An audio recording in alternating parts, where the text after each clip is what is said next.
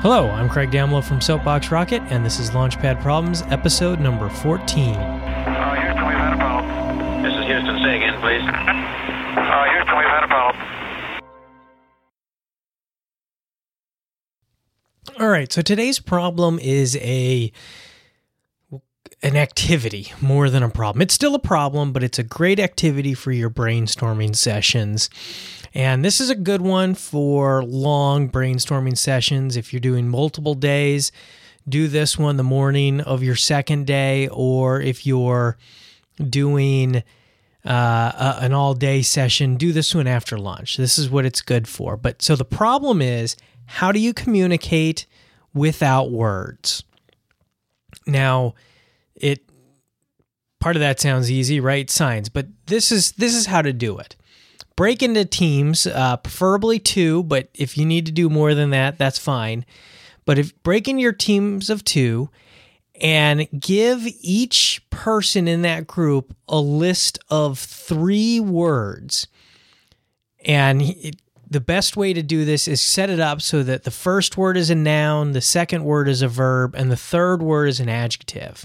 And then you take turns. Person 1 will do whatever it is, however they want to communicate without words to the first person, whether that be, think about your solutions. Your solutions are pantomiming, drawing, maybe there's other ones, and let me know if you have other ones. Those are the 2 I can think of.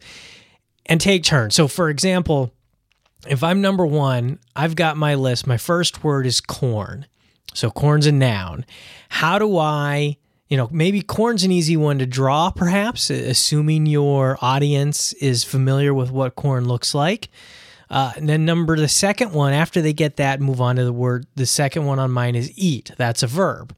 This is one where it's probably better to pantomime that because that's something that gets. The third one is the adjective, and I think this is the tougher of the 3. But so for me, this one is juicy, right? How do you communicate juicy to another person?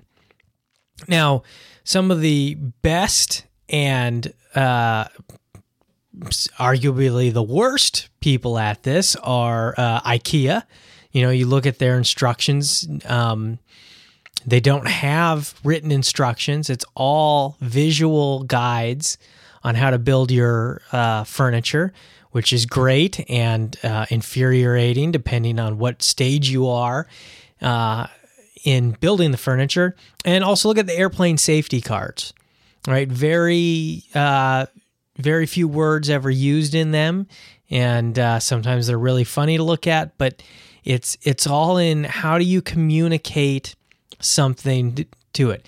Another example of this for me is we watch a lot of food contest TV, reality TV, food shows. And there's something I always notice is so often the chefs that lose, or at least are on the bottom, were always upset that the tasters or judges did not eat their food as they intended it to be eaten. So I put that back on the chef. How can the chef prepare the plate in such a way that it's obvious of how I'm supposed to eat it? So that's just some examples of that. Thanks for listening. Please email me suggestions or your favorite solution to this question or other questions. You can email lpp@soapboxrocket.com, or you can interact via Twitter @soapboxrocket.com. And if you want to share the podcast with your friends, point them over to the website lpp.soapboxrocket.com. Thanks. Okay, we checked all 4 systems, and you were go on modulation, all 4, and keying was a go. Roger, you're loud and clear here also. All right, so for the second half of the show today, we've got another email. And this is from an emailer named Tim, and if you want to email your solution, you can to lpp@soapboxrocket.com. So Tim answered the question from LPP number 10 of removing all the oxygen from a meeting room. And this is what Tim says. I would light a bunch of candles around the room and then from the outside seal the room with plastic and duct tape. This would allow me to still look in the candles and find leaks in the seal and observe when the oxygen is all out. So I think that's a great solution, great answer.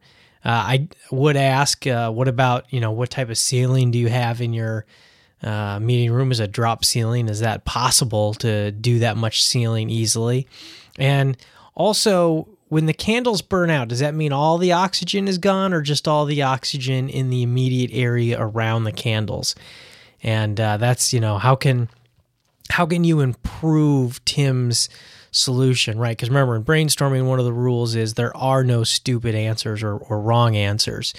Always build off of. So if you have the understanding that oxygen isn't attracted to a flame and the air has to be moved, how would you improve Tim's solution to make sure that all the oxygen is, would you use fans?